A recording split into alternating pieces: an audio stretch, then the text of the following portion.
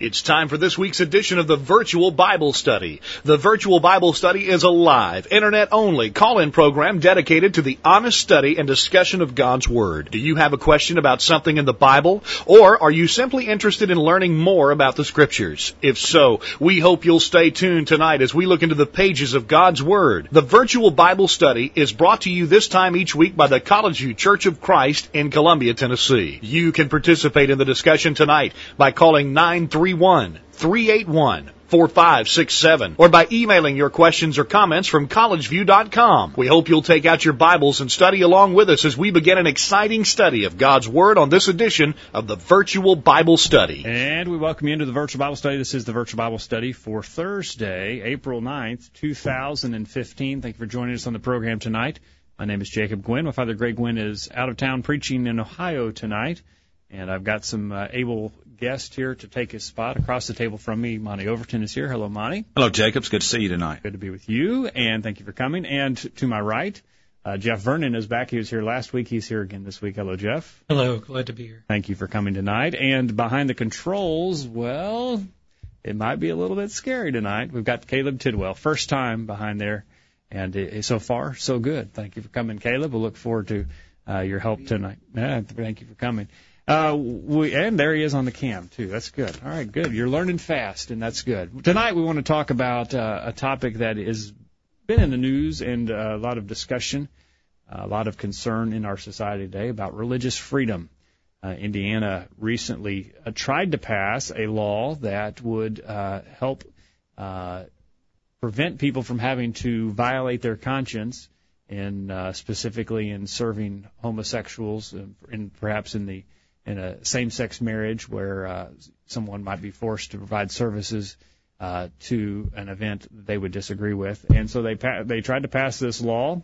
They did pass it, and then the outrage came, and businesses, corporations around the country, and other organizations around the country began their assault, and Indiana was forced to, well, they weren't forced to, but they did yield to the pressures, and they rescinded a good portion of that law. Bob is in Indiana. He responded to our emails today, said the law now specifically says you can't discriminate against gays and lesbians, effectively making them a protected class like women or different races or creeds, etc. So now instead of having no law either way, it specifically says that you have to perform services to them unless the services are being requested of a church, a pastor, or a few other exceptions.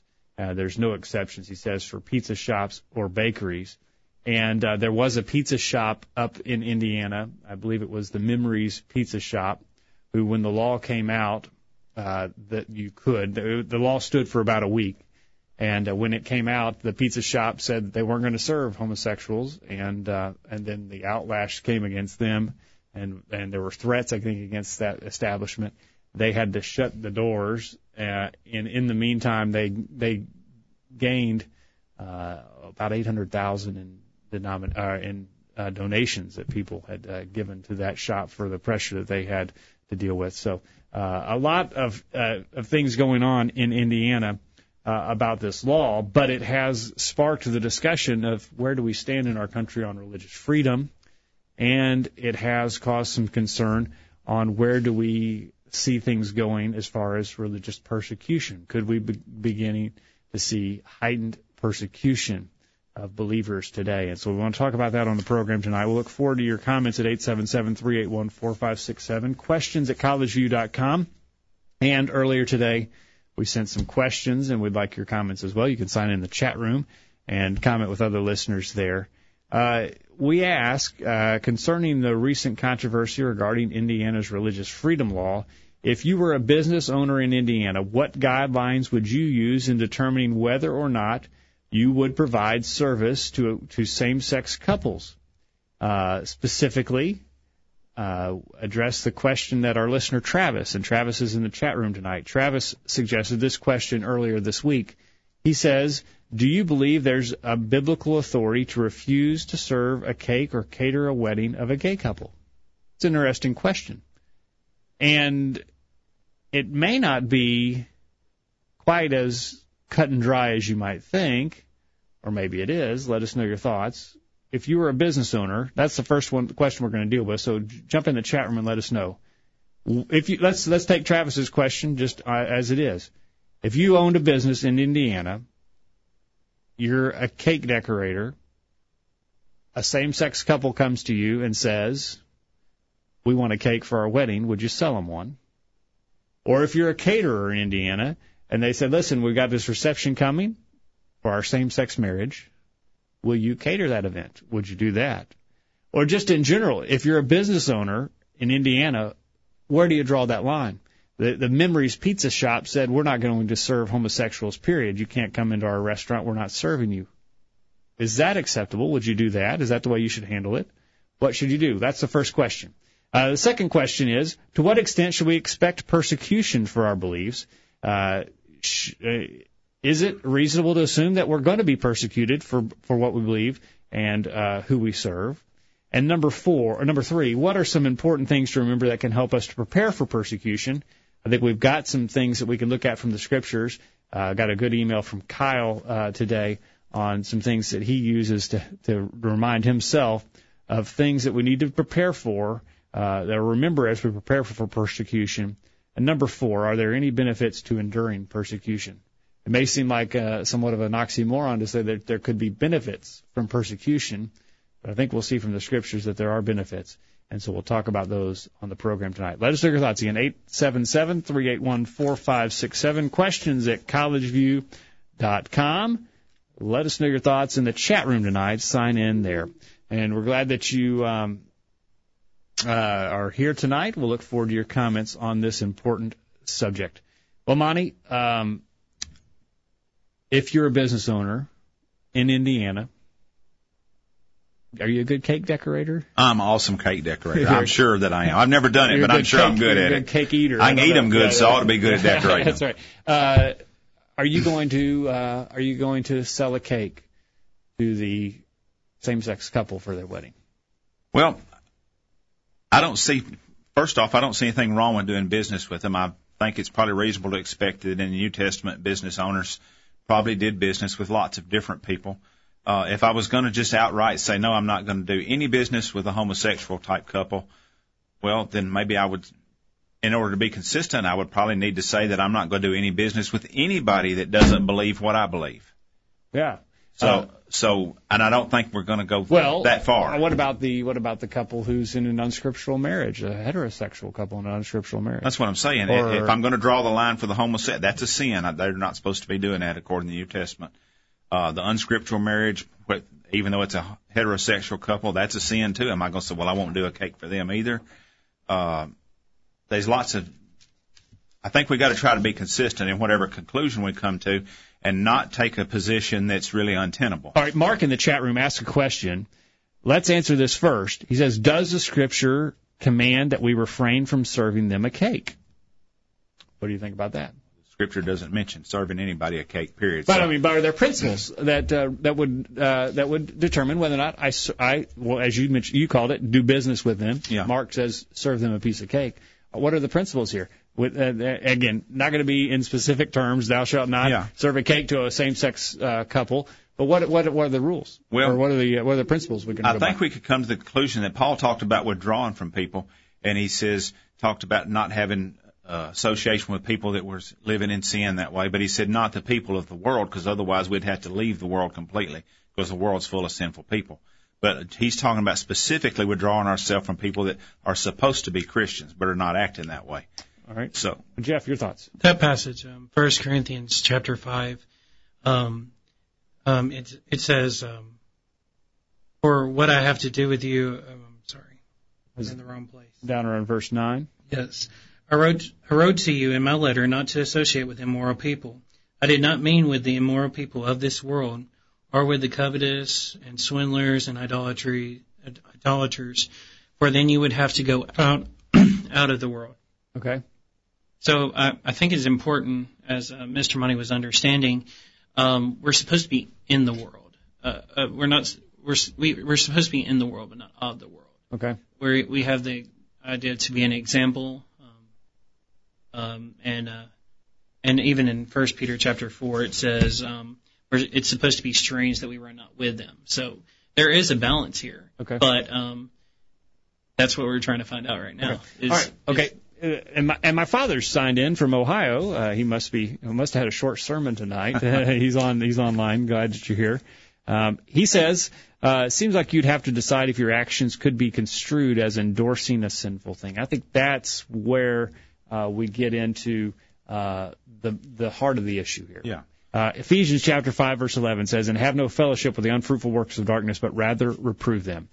And so, if my participation here lends credence to what they're doing, or lends my approval, or it appears that I am endorsing what they're doing, then I've got to abstain. But if someone comes to me, I'm decorating cakes. I've just got a cake on the shelf there, and somebody comes in and says, "I want to buy that cake." Do I have to quiz them on what the cake's going to be used for? Is this cake going to go to a frat party where there's going to be all kinds of immorality? If so, I'm not going to sell you the cake. Or is this cake going to a same-sex wedding? I'm not endorsing it. If they buy a cake for me and take it to the wedding, I'm not necessarily endorsing that event. I agree, and I think that, like we say, that's wherever we draw the line, we've got to be consistent in it. Because, like you said, we're not going to quiz these people to find out where they're taking the cake, normally speaking. I think if someone came in, and if I was a cake shop like that, and somebody came in wanting a cake and wanted a wedding cake, I might have to make it clear, maybe even post a sign. I'm only going to make wedding cakes with the little figurine of the man and woman. I'm not going to do a man and a man and woman. This is a wedding to me, and this is the only kind I'm going to do. Right. And if you want one of them, I'll sell you all of them I can make. And if you don't want one of them, I'm sorry. I don't care what your professed sexual orientation is. Don't tell me because I don't want to know. Right. But this is the only kind of cake I sell. All right. Angie in the chat room, she takes a different view, and I think I agree with her as well. She says, I would refuse to cater an event endorsing this event, this marriage. And I would do that as well. I think catering crosses that line. When I'm going to the event and I'm trying to put on a hospitality there for this, that trying to make this a smooth thing for them. I'm trying to help them. I'm trying to aid them. I'm trying to make it a good party for them, a good celebration of this. I agree with Angie. I couldn't do that. I think that's crossing the line. And so we've got some principles there to guide us. My dad as well is in the chat room again with a comment. I would suggest this passage to support the idea that if they are trying me to see if I will condone their actions, then I should not. Look at 1 Corinthians chapter 10, verses 26 through 29. If any of them that believe not bid you to a feast, and you be disposed to go, whatsoever is set before you eat, asking no question for conscience sake. But if any man say unto you, this is offered to sacrifice unto idols, eat not for his sake that showed it. And so again, these those in this movement are quite belligerent and forceful. They are staging these types of things to test the waters and to push the envelope.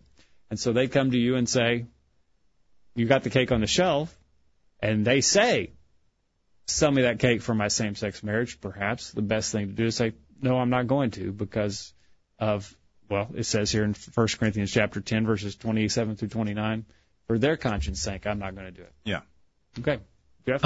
I was thinking about this earlier, and it does seem that the law took this into account, but for the preachers in many cases performing, or I would even be concerned about people who had venues, that they would have to be in danger of condoning this. Yeah, right. It seems like that the preachers are okay, certain, if they want to have it at a church, that would be okay as well. But again, as we've been saying, and also Romans 1 verse 32 states the same thing, that we can't give an approval of what they're doing. Yeah. Okay, lots of good comments here in the chat room as well to pick up here. Guest 4175 says, I am following your comments, and I realize that you might do business with those whom you don't agree with morally. You must then go out of the world, is quoted. But the question is perhaps, as a photographer, would I photograph a homosexual marriage or a drunken New Orleans sex party? We should not assume because we are in and among the world that we cannot draw a line at some point. Does my contribution make it appear as if I approve or place me in a compromising situation? I agree with those comments. Yes, I think that's what we were trying to make. We may have not made it clear, but I think I made that statement. But just to be clear, I do agree with that. I mean, I agree that we have to make a stand on certain issues. Right. So. Mark asked the question, what if the cake is for a divorced person and they shouldn't be marrying? Scripturally, that is. Agree. Again, Mark, if what I'm doing, if my interaction with them is construed as endorsing this unscriptural marriage, I'm not going to have any part of that. If they come in and buy a cake and I don't know what it's going for, I don't think I necessarily have crossed any lines.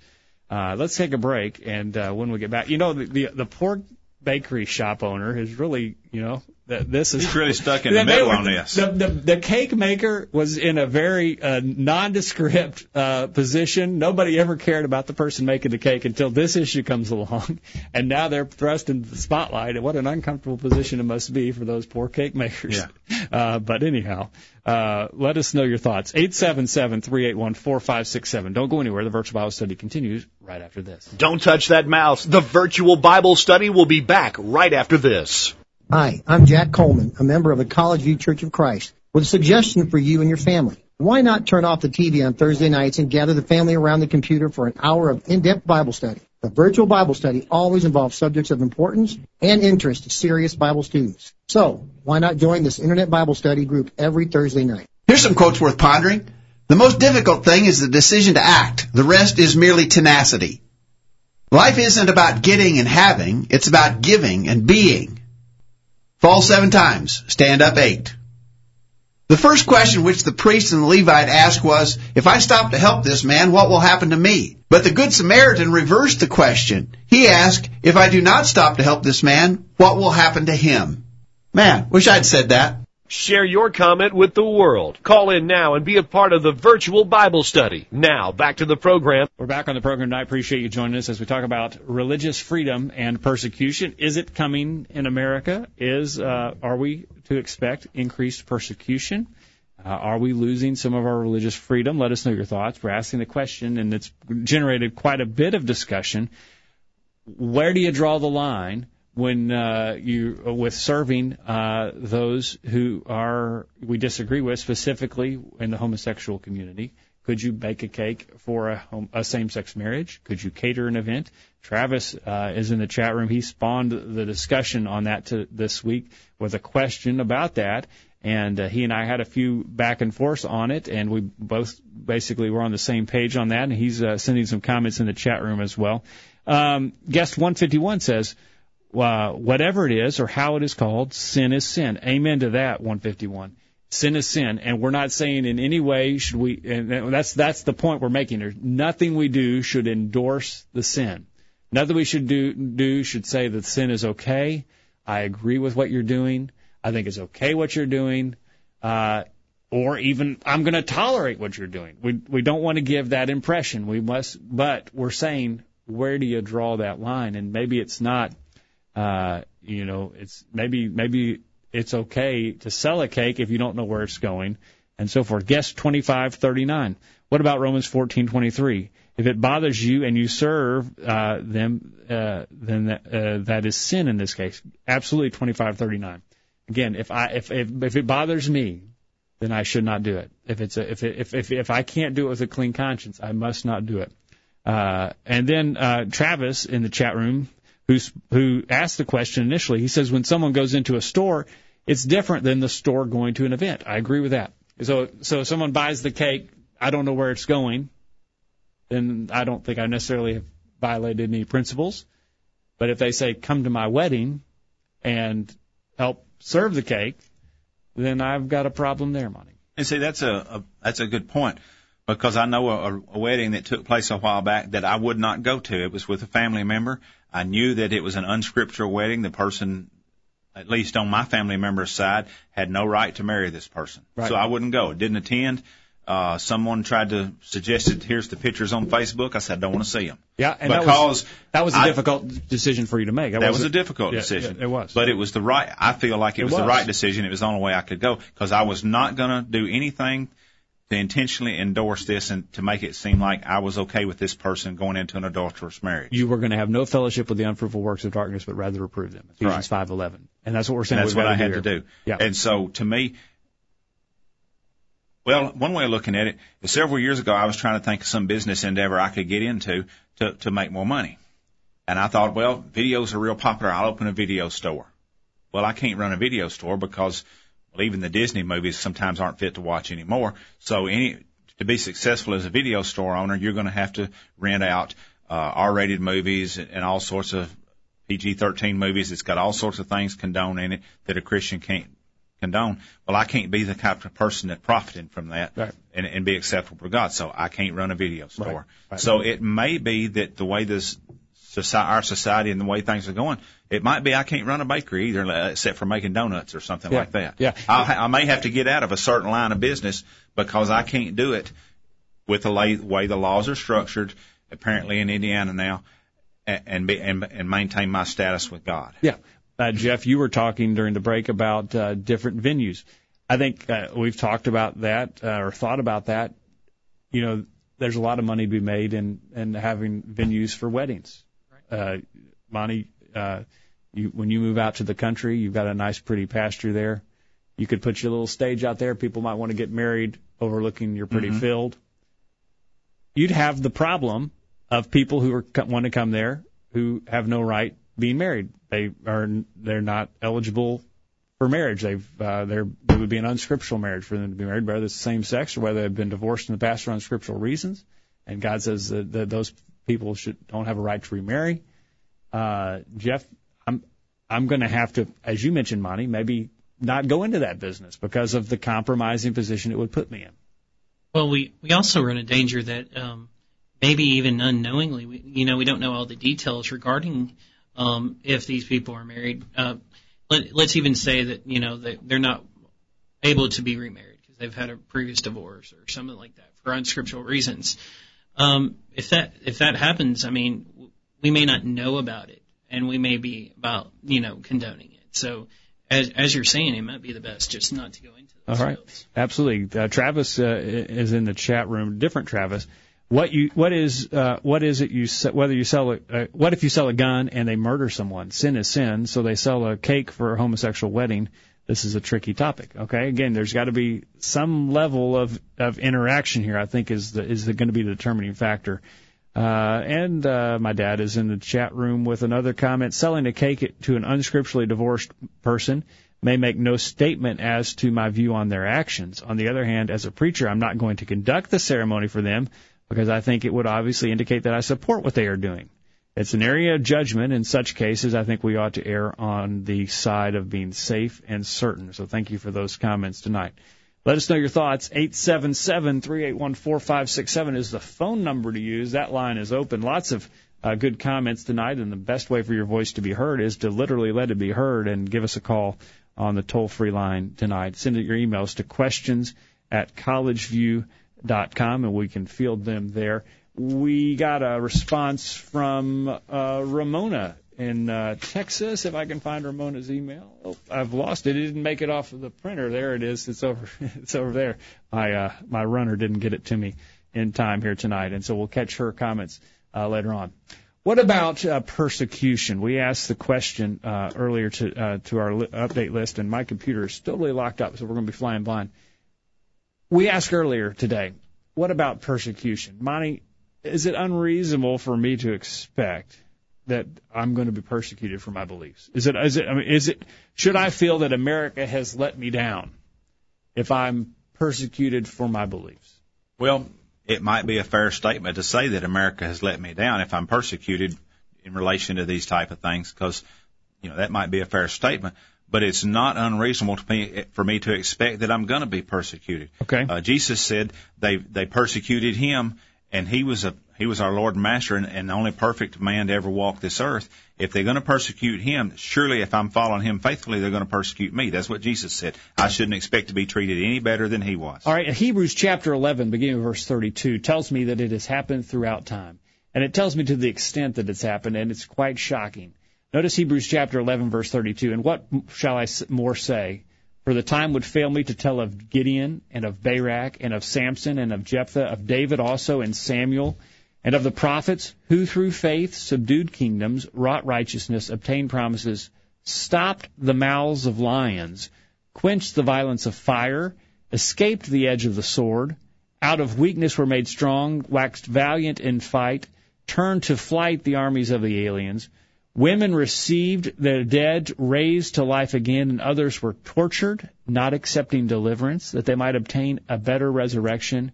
And others had trial of cruel mockings and scourgings, yea, moreover, of bonds and imprisonment. They were stoned, they were sawn asunder, were tempted, were slain with the sword. They wandered about in sheepskins and goatskins, being destitute, afflicted, tormented, of whom the world was not worthy. They wandered in deserts and in mountains and in dens and caves of the earth. Wow, you read that description of what people have suffered in the past. It's reasonable to expect that today, in 2015, that I might have to suffer a little persecution. It's been going on for a long time. You know, up until recently, we would have thought maybe that the extent of the persecution that would be taking place in this country might have been a trial of cruel mockings. You know, people make fun of us for being a Christian and trying to serve God. Playground mockery there. You know, that kind of thing has happened. I'm sure that we've all been on the benefiting end or the receiving end of that type of thing because of our stand for trying to serve Christ. Right. But as things are in the world today, I mean, it's not unusual for us to hear about how some terrorist in a foreign country has taken someone that's supposed to be a Christian and taken a knife and cut their head off or things like that. So that seems to be headed this way. We think, oh, no, it'll never happen here. Well, we shouldn't be so naive as to think that. Okay. It happened in the past, as it was mentioned here in Hebrews 11. It happened in the Old Testament. We know that Christians were tortured and persecuted and killed in the New Testament times. That was 2,000 years ago, but there's no reason to believe that cycle's not going to repeat itself in our lifetime. Okay. Jeff, you had a thought? Okay. All right. Not at this time. Okay. All right. 877-381-4567. Questions at collegeview.com. Again, money. You're right. There's nothing that says that we should not expect to be persecuted today.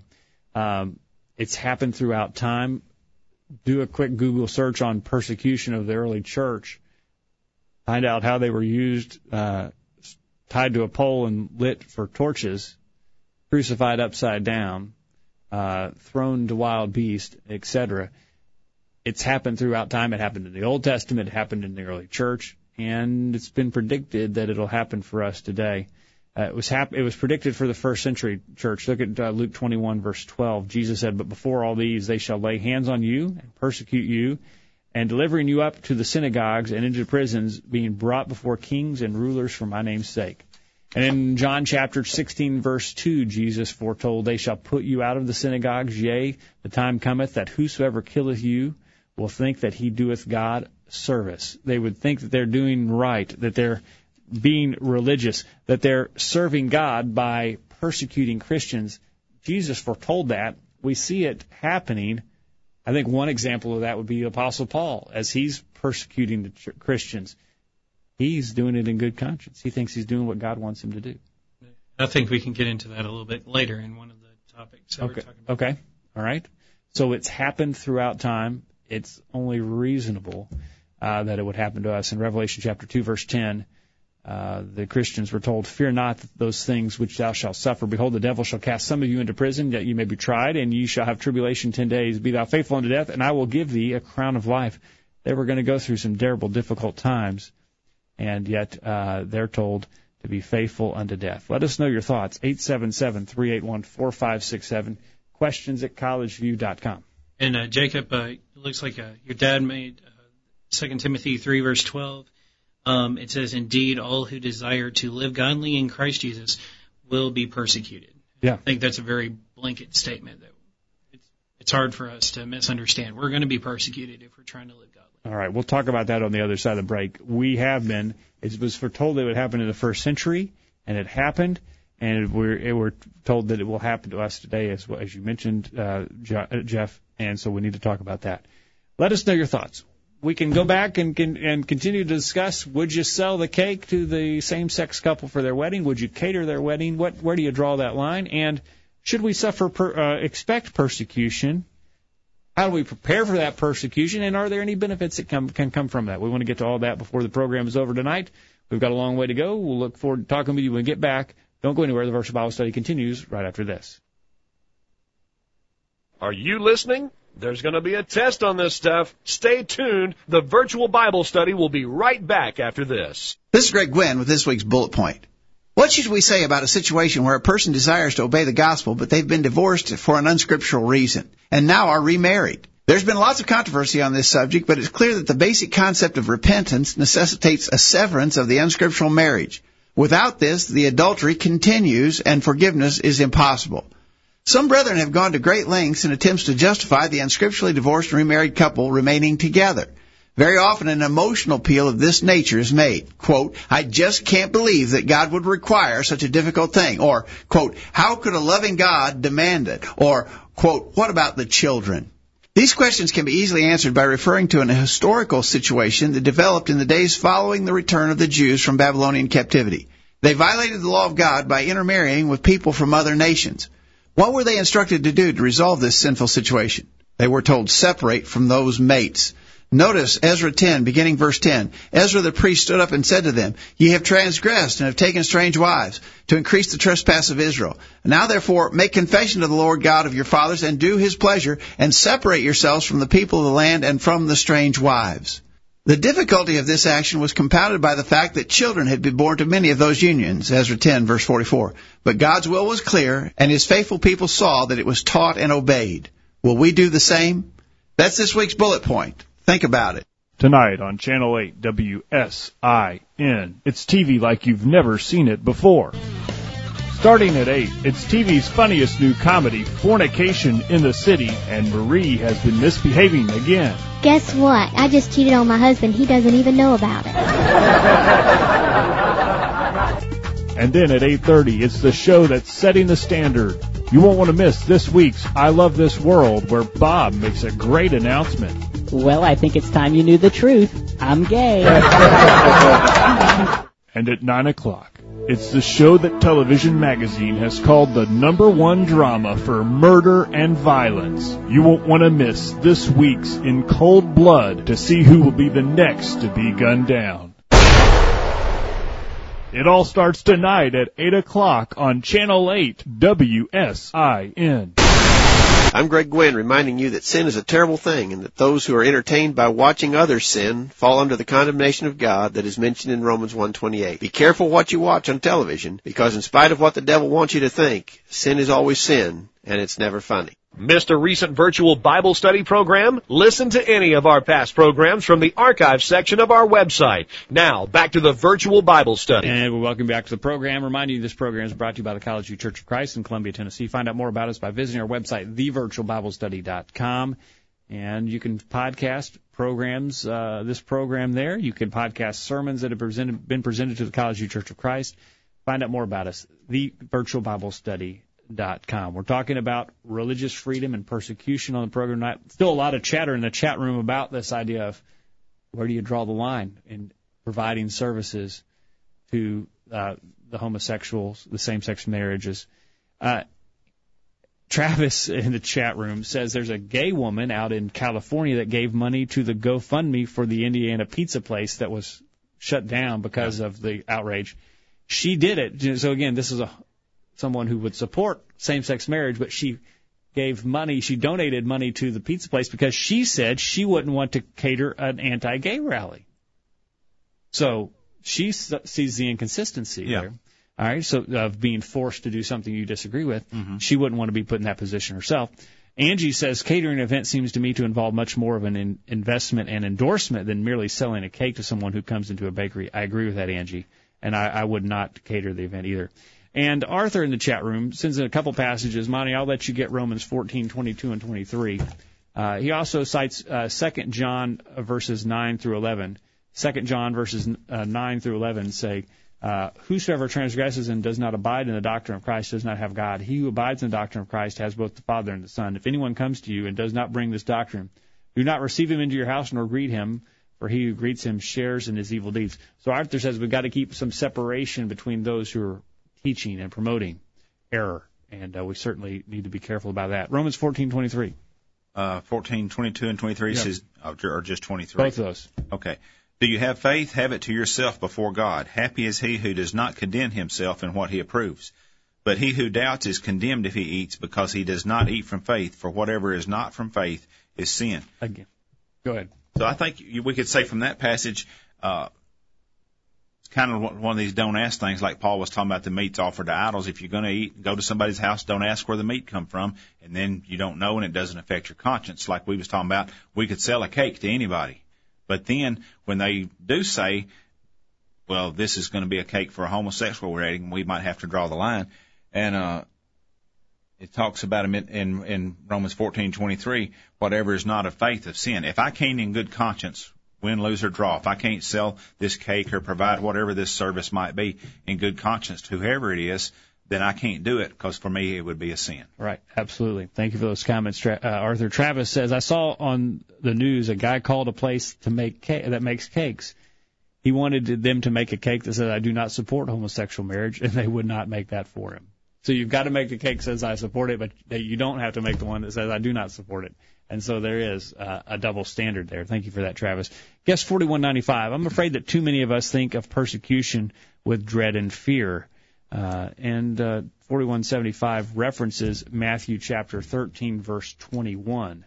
Matthew 13:21. Jeff, if you want to get there to that, Matthew 13:21. You got it, Jeff? Which reads, I'm sorry, here we go. Yet he has no firm root in himself, but is only temporarily. And when affliction or persecution arise because of the world, immediately he falls away. All right, this is the parable of the sower, the seed that fell on the stony ground, who grows up, and then this persecution, this fear of the consequences, gets in the way, and he falls away. And so, guest 4175 references that, says that too many of us are looking at persecution with dread and fear. However, Scripture seems to say that we will be blessed if we are persecuted. And the reference there that the listener makes is Matthew 5, verses 10 through 12, the familiar passage from the Sermon on the Mount. Monty, I think you've got that there, Matthew 5, verses 10 through 12. Blessed are those who are persecuted for righteousness' sake, for theirs is the kingdom of heaven. Blessed are you when they revile you and persecute you and say all kinds of evil against you falsely for my sake. Rejoice and be exceedingly glad, for great is your reward in heaven. For so they persecuted the prophets who were before you. And the listener goes on, persecuted is listed among the positive things a Christian will receive. Mark chapter 10, verse 30. Who shall not receive 100-fold now in this time, houses and brothers and sisters and children and lands with persecutions, and in the age to come eternal life. Perhaps we should rejoice if we are persecuted. Romans chapter 8, verse 17. Jeff, you're turning frantically to 2 Timothy, I see. Romans chapter 8, verse 17. Says, and if children, then heirs, and heirs with God, and joint heirs with Christ, if indeed we suffer with him, that we may be also be glorified together. And so there is a connection with blessings and persecutions. And so the listener suggests, don't dread these things. And instead, be thankful for the blessings that the persecutions will bring. And then 2 Timothy chapter 2, verse 12. It says, if we endure, we will also reign with him. If we deny him, he also will deny us. All right. And so if we suffer tribulations and persecutions, we will be blessed eternally, and even in this life, I believe, for those. And so we appreciate those comments from the listener. The chat room now, I think, is up to date, so send in your comments there. 877-381-4567 also is open. Questions@collegeview.com. We asked the question... and again, we've talked about the fact that persecution has been promised from us, John 15:18 through 20, and 2 Timothy chapter 3, verse 12, promise us that we will suffer persecutions. Monty? You know, when you think about it, it talks about the persecutions and we'll be blessed if we're persecuted and things like that, as we was just reading these passages. And we have to ask ourselves, you know, it says not to fear them or not to dread them. And we have to ask ourselves, how is it that we can go through these difficulties, maybe severe physical difficulties, and how is that good for us? Well, if we think about it, I've had to have surgery before.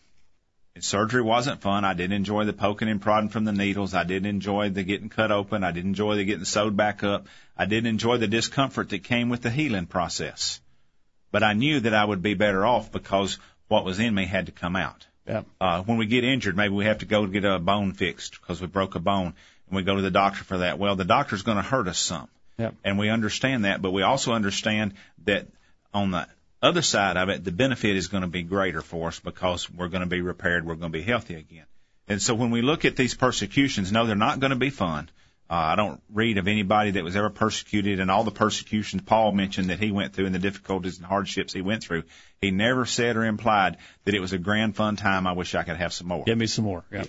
But he did say that just like going through the difficulties through surgery or being repaired from some injury or whatnot, it's difficult for right now, but the reward is great for it. And so we got to weigh the cost against the reward. If somebody beats me and cuts me and abuses me and ultimately kills me for my faith in Jesus, if I can do like Revelation 2:10 says and remain faithful to death, the benefit on the other side, the reward in eternity as we're talking about, is far and away worth it. And that's what the Apostle Paul said. He counted all this as refuse.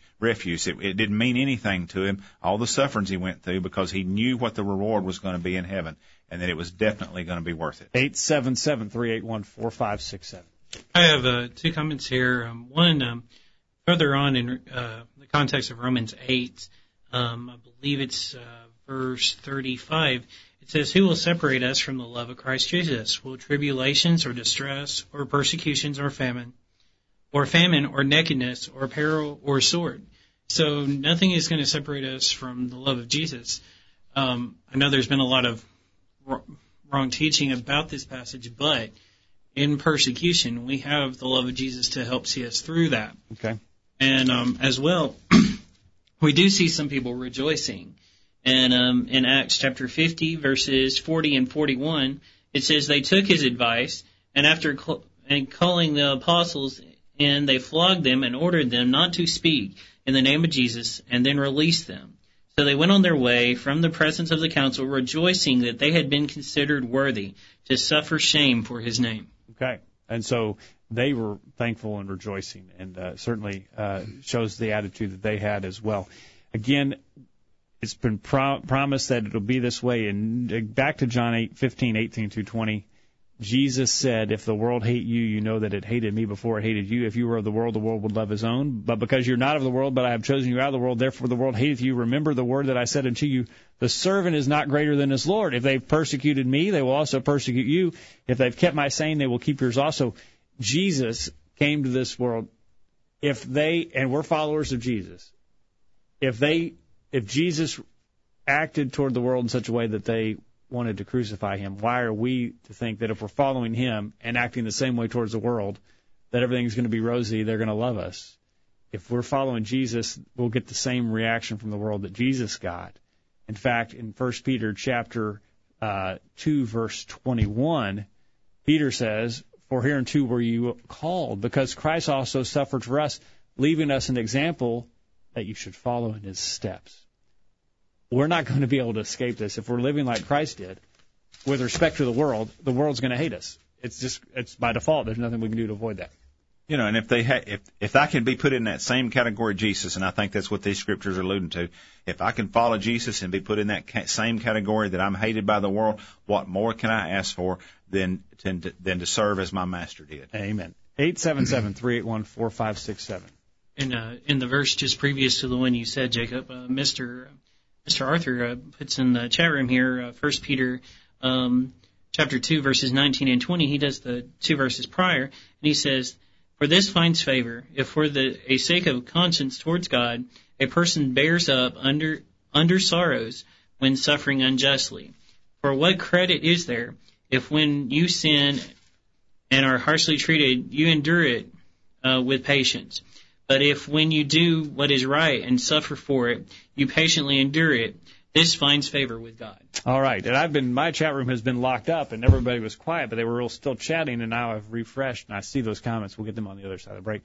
Two more things we want to talk about quickly, and we'll have to hurry, is how do we prepare for persecution? How do we deal with it? And are there any benefits to it? Let us know your thoughts. Don't go anywhere. The Virtual Bible Study continues right after this. These guys are doing all of the talking. We need to hear from you. Call in now. The Virtual Bible Study continues right after this. I'm Greg Gwynn, a host of the Virtual Bible Study. Thanks for joining us for tonight's program. The Virtual Bible Study is presented weekly by the College View Church of Christ in Columbia, Tennessee. Each week on the Virtual Bible Study, we simply engage in the study of God's Word in an effort to better understand it, better understand how God views us, and better understand what He wants from us in our lives. We're not studying any creeds. We're not studying any books written by men. We're just studying the Bible. And we're trying to study the Bible alone without any of our opinions or wisdom mixed in. We're only interested in what our Creator has revealed to us in His Word. We realize that we're fallible and cannot direct our own steps. As a result, what we think or feel doesn't really matter. All that matters is what God has said. So that's what the Virtual Bible Study is all about. It's pretty simple, isn't it? Thanks again for joining us tonight, and we'll hope you'll make plans to join us every Thursday night for the Virtual Bible Study. We're tracking the trends on the Virtual Bible Study. According to recent surveys, the average smartphone user checks his or her device once every 6 minutes. That's 150 times every waking day. That information is via churchdevelopment.com. The Word of God says in 2 Timothy 2, verse 15, "Study to show thyself approved unto God, a workman that needeth not to be ashamed, rightly dividing the word of truth." Broadcasting around the world with truth that are out of this world. The Virtual Bible Study. Take it away, guys. We're back and going to the top of the hour, taking your comments as we talk about persecution. Religious freedom is heightened persecution headed our way. How do we prepare for that? Guest 151 says our society is deteriorating because of a lack of knowledge. We are becoming a no-Christ society. Amen to that. To that comment, Mark says that's because Christians are withdrawing from society, and I think that partly is to blame, Mark, and it is a reminder for us that we need to be letting our light shine.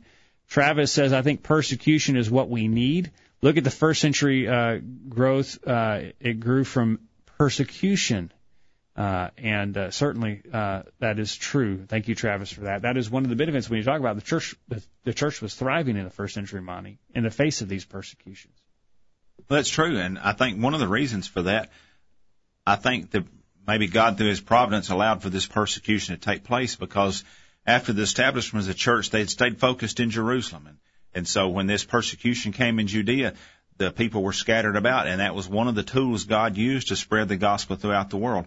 And so if we're persecuted, if it helps us to teach the gospel to other people and promote Christ and teach Christ and Him crucified, then that persecution can be a good thing. God can use any bad event that He chooses to and for a good result. It doesn't mean that God caused the person to do bad so that we could get that good result, but He can make use of whatever people do. All right. Guest 2912 says, it is inevitable. There are hardships, sufferings, and persecutions that result from following Christ, that the power of Christ may dwell with me. Thank you, 2912. Brendan, on the cake thing, he says, I think Romans 12, verse 18 would be applicable here. Whenever it is possible, that is the key word here, we should live peaceably with all, sinner and saint. But I think I'm just restating, he says, what has already been said. Guest 2912 references 2 Corinthians chapter 10, verse 12. 2 Corinthians chapter 12, verse 10. 2 Corinthians chapter 12, verse 10 says, Therefore I take pleasure in infirmities and reproaches and needs, in persecutions, in distress for Christ's sake, for when I am weak, then I am strong. Thank you for that, 29, verse 12. Paul's attitude was not that persecution would be the end of the world, that he had to avoid it at all costs, but instead he took pleasure in that. And my father's back with another comment. He says, our persecution is very mild in comparison to those who've lived before us. It is easy to say we would have reacted like those early Christians, but when we seem to be unwilling to take even a strong stand that promotes or provokes ridicule from the world today, it is sure hard to believe we'd be willing to lay down our lives. You know, if we were in a room with those people who were sawn in two, who were thrown in the fiery furnace, who were thrown to the wild beast, and we're worried that America may be headed to the point where we have to maybe be placed in an uncomfortable position to stand up for what's right. Maybe we might take some type of punishment from the law. Certainly they would say, what are you guys worried about? Monty? Yeah, up to this point, for us, persecution really has amounted, when you get right down to it, no more than an inconvenience. And so just like you say, the people that was thrown to the lions, Daniel was thrown to the lions, Shadrach, Meshach, and Abednego was thrown in a fiery furnace, and other people was killed in various and assorted ways for their for their faithful service to God. And those people would look back at us and say, look, guys, this inconvenience ain't nothing. Try getting salt too. Yeah. So we really, up to this point, at least in our history, our persecution has been so mild as to be laughable, really. Yeah. Right. Angie says, what is the point of being lukewarm? We need to stand for something. Focusing on what the world may do to us is fear. Absolutely, Angie. We've got to be willing to take the stand, quit being lukewarm, quit being shame and being cowards, stand up for what we believe, and let things happen how they happen. Let the things happen where they will. If persecution comes, then so be it. We're standing up for what's right. James in chapter 1 says, consider it all joy, my brethren, when you encounter various trials, knowing that the testing of your faith produces endurance. And let endurance have its perfect result, so that you may be perfect, complete, lacking nothing. So we can see that when we're facing trials, when trials happen, it's not going to be the best situation, but it does help us grow spiritually. Okay. And it's going to force us to be better Christians. All right, good. We asked the question, and we quickly need to get to it. Brendan, before we do, a good example of a second-century Christian making the most of persecution would be Polycarp, I believe. He was writing letters of encouragement to other Christians as he was being led away to his own death. Thank you for that, Brendan. We asked the question, how do you prepare for persecutions, Monty? Kyle, who is in Prim Springs, Tennessee. Thank you, Kyle, for joining us tonight and for your comments. Because there are self-identified Christians that have begun to cater to these individuals who feel persecuted, it requires that those who abide to the Scriptures to endure even more intense pressure to change. But we're instructed in Romans chapter 12, verses 1 and 2, not to be conformed to this world. That challenge will become greater as these groups garner more support from not only political parties trying to win votes, but our own brethren that give in to them. But I know the Bible tells us to expect persecution, as we're told in 2 Timothy 3, verse 12. Pray for those that do persecute you, as in Matthew chapter 5, verse 44. And those that are righteous and persecuted will be blessed, as in Matthew chapter 5, verse 10. Excellent points from Kyle. Thank you for those tonight.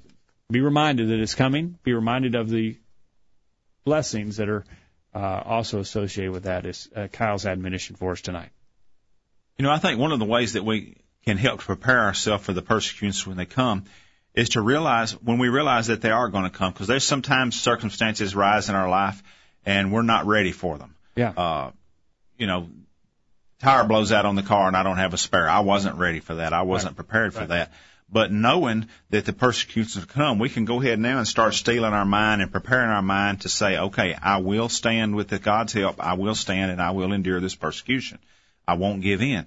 And so just the fact that we know that they're going to come is is really the first step in preparing for them, because you can't prepare for things that you're not aware of. So just like we know that eventually we're going to have a flat tire, we've got a spare tire in the truck. We know persecutions are going to come, so we're preparing our minds to deal with this when it happens. And we've got to stay in the Word. We've got to know God's Word. We've got to be studying His Word. In 1 Peter chapter 3, verses 14 and 15, in a passage talking about the suffering that we'd have to do, verse 14 of 1 Peter 3, but even if you should suffer for righteousness' sake, you are blessed. And do not be afraid of their threats, nor be troubled, but sanctify the Lord God in your hearts, and always be ready to give a defense to everyone who asks you a reason of the hope that is in you with meekness and fear. How do you prepare? You realize that it's coming. You realize that it's a blessing for you. You're blessed if you suffer for righteousness' sake. Number 3, you sanctify the Lord in your heart. You remember who you're serving. Monty, don't forget you're serving the Creator of this world and His Son who died for your sins. Remember that. Sanctify Him in your heart and be ready to give a reason of the hope. Be ready to, as you're standing up for right, explain why you are. Explain that hope that you have to everyone who may ask.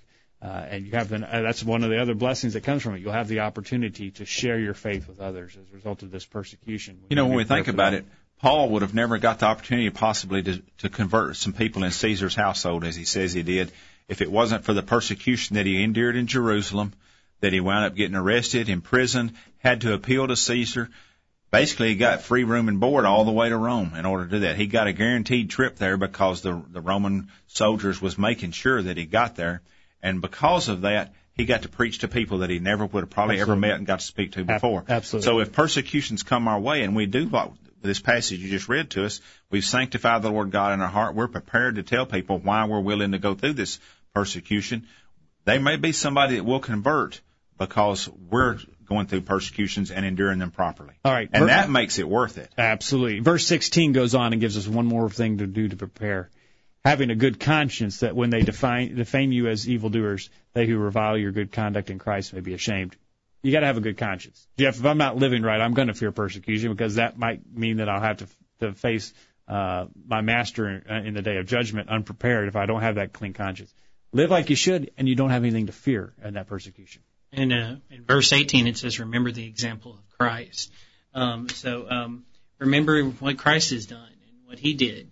And we're supposed to be followers of Christ. So, we've stated the verse a couple of times, the world hated me before it hated you. Mm-hmm. So don't take offense to that is basically what it's saying. Mm-hmm. Don't take offense when people hate you because they hated me. Right. And referring to Jesus there. Yep. So, again, we shouldn't be shocked, but we should follow Jesus' example that he kept right on through. Ramona from Texas has commented tonight on some things to remember that can help us prepare for persecution. At Caesarea Philippi, she says, Matthew chapter 16, verses 13 and following, Christ promised to build his church. In connection therewith, he pledged the gates of Hades would not prevail against it. Verse 18, the expression shall not prevail against may signify not prevent its establishment nor or ever demolish it. Both may be included. Remember the promise that the church would never be depopulated by the death of all its members. And so the devil will not be successful in squelching Christianity. And we may have to suffer the ultimate price, but the cause of Christ will prevail in the world today. If we look at it, one way of looking at it is if they kill me for being a Christian, I just get a jump start on eternity. There you go. I get to go to paradise. I get to, in effect, to go to heaven and be with Jesus just that much sooner. I don't have to stay here extra time. And Paul talked about that toward the end of his life. He said he was ready to die for Christ, that it was better if he stayed alive and on the earth because he could preach and help the Christians here, but it would be better for him personally to go ahead and die and be with Jesus. Yep. And that's really the attitude we need to have is if I'm alive, I'm going to stay here and serve Jesus, but if I can go ahead and die, I can go be with Jesus. And in Philippians chapter 1, verses 13 and 14, Paul said that others were being emboldened by the sufferings that he was going through. Yeah. And Monty, we can have a positive influence on the world in our persecutions, but we can also have a very important and positive influence on Christians to encourage them in their faithfulness to the Lord. And that's a benefit that we need to look forward to. And that's an obligation we have, is to help others when we can. And if by just being faithful and enduring persecutions in a proper manner help someone else, then that's my privilege to be able to do it. All right. Guest 2912 says we need to stand up for the sanctity of Christian marriage that Jesus gave us in today's increasing culture of death. Marriage that is a lifelong covenant between a man and a woman centered around raising children. That is what marriage is and always has been. We need to stand up to those who are trying to redefine it. Hey, the redefinition of marriage has been happening long before now. Monty, started many years ago when we began to disavow God's instructions about heterosexual marriage. Yeah. That it was intended to be for life. When we said, I don't think we really have to interpret it that way. I don't think that's really what God wants. I think God would just want me to be happy. When we started doing that, we paved the way for where we are today. That was a stepping stone. That was a stepping stone. Jeff? Real quick, I want to point out something. We always use an example that persecution is, seeing persecution is a real inspiration of the Scriptures, and it helps our confidence in our faith. Mm-hmm. And just a thought here. I was wondering if maybe the same thing had happened to Paul. When he's recounting in Acts 26, verse 14, in Jesus' response, some additional information is given there. It says, Saul, Saul, why are you persecuting me? It is hard for you to kick against the goats, or something that would prod us or is sticking at us. So maybe it's something that's even stood out to Paul, and it's something that made him and eventually Jesus come and see the potential in Paul. Okay. Or Saul who later became Guest 151 says, all of the current static in our society is only the obvious. Beware of the unseen. And my father says, as our society becomes more secular and ungodly, we can expect to stand out more and therefore draw more potential persecution. We have to be ready to accept that reality. We do. I'll tell you this. Light shines better in a dark place than it does in a bright place. Right. And so as we may attract more persecution, we may have more opportunity to influence those. A flashlight out in the middle of a bright noontime day is not noticeable, Yep. and it's a very little benefit to me. But a flashlight in the middle of a dark place in the night is of great benefit to me. So like you said, as our world darkens spiritually, we as the light of the world can be of more benefit. Now let's conclude with the Beatitudes again, Matthew 5, verses 10 through 12. This is a good place to wrap this up tonight. Blessed are they which are persecuted for righteousness' sake, for theirs is the kingdom of heaven. Blessed are ye when men shall revile you and persecute you and say all manner of evil against you falsely for my sake. Rejoice and be exceeding glad, for great is your reward in heaven, for so persecuted they the prophets which were before you. Persecution is our promise in this world that we live in. What form that takes and how extreme that is to be seen. But as we encounter that persecution and face it, we need to rejoice. Know that we're in good company. We're with all those who have suffered persecution throughout the ages, and great will be our reward in heaven. We should take comfort in that and not shy away from persecution, but instead accept it. It is our lot in life, and be thankful for the blessings that it can bring.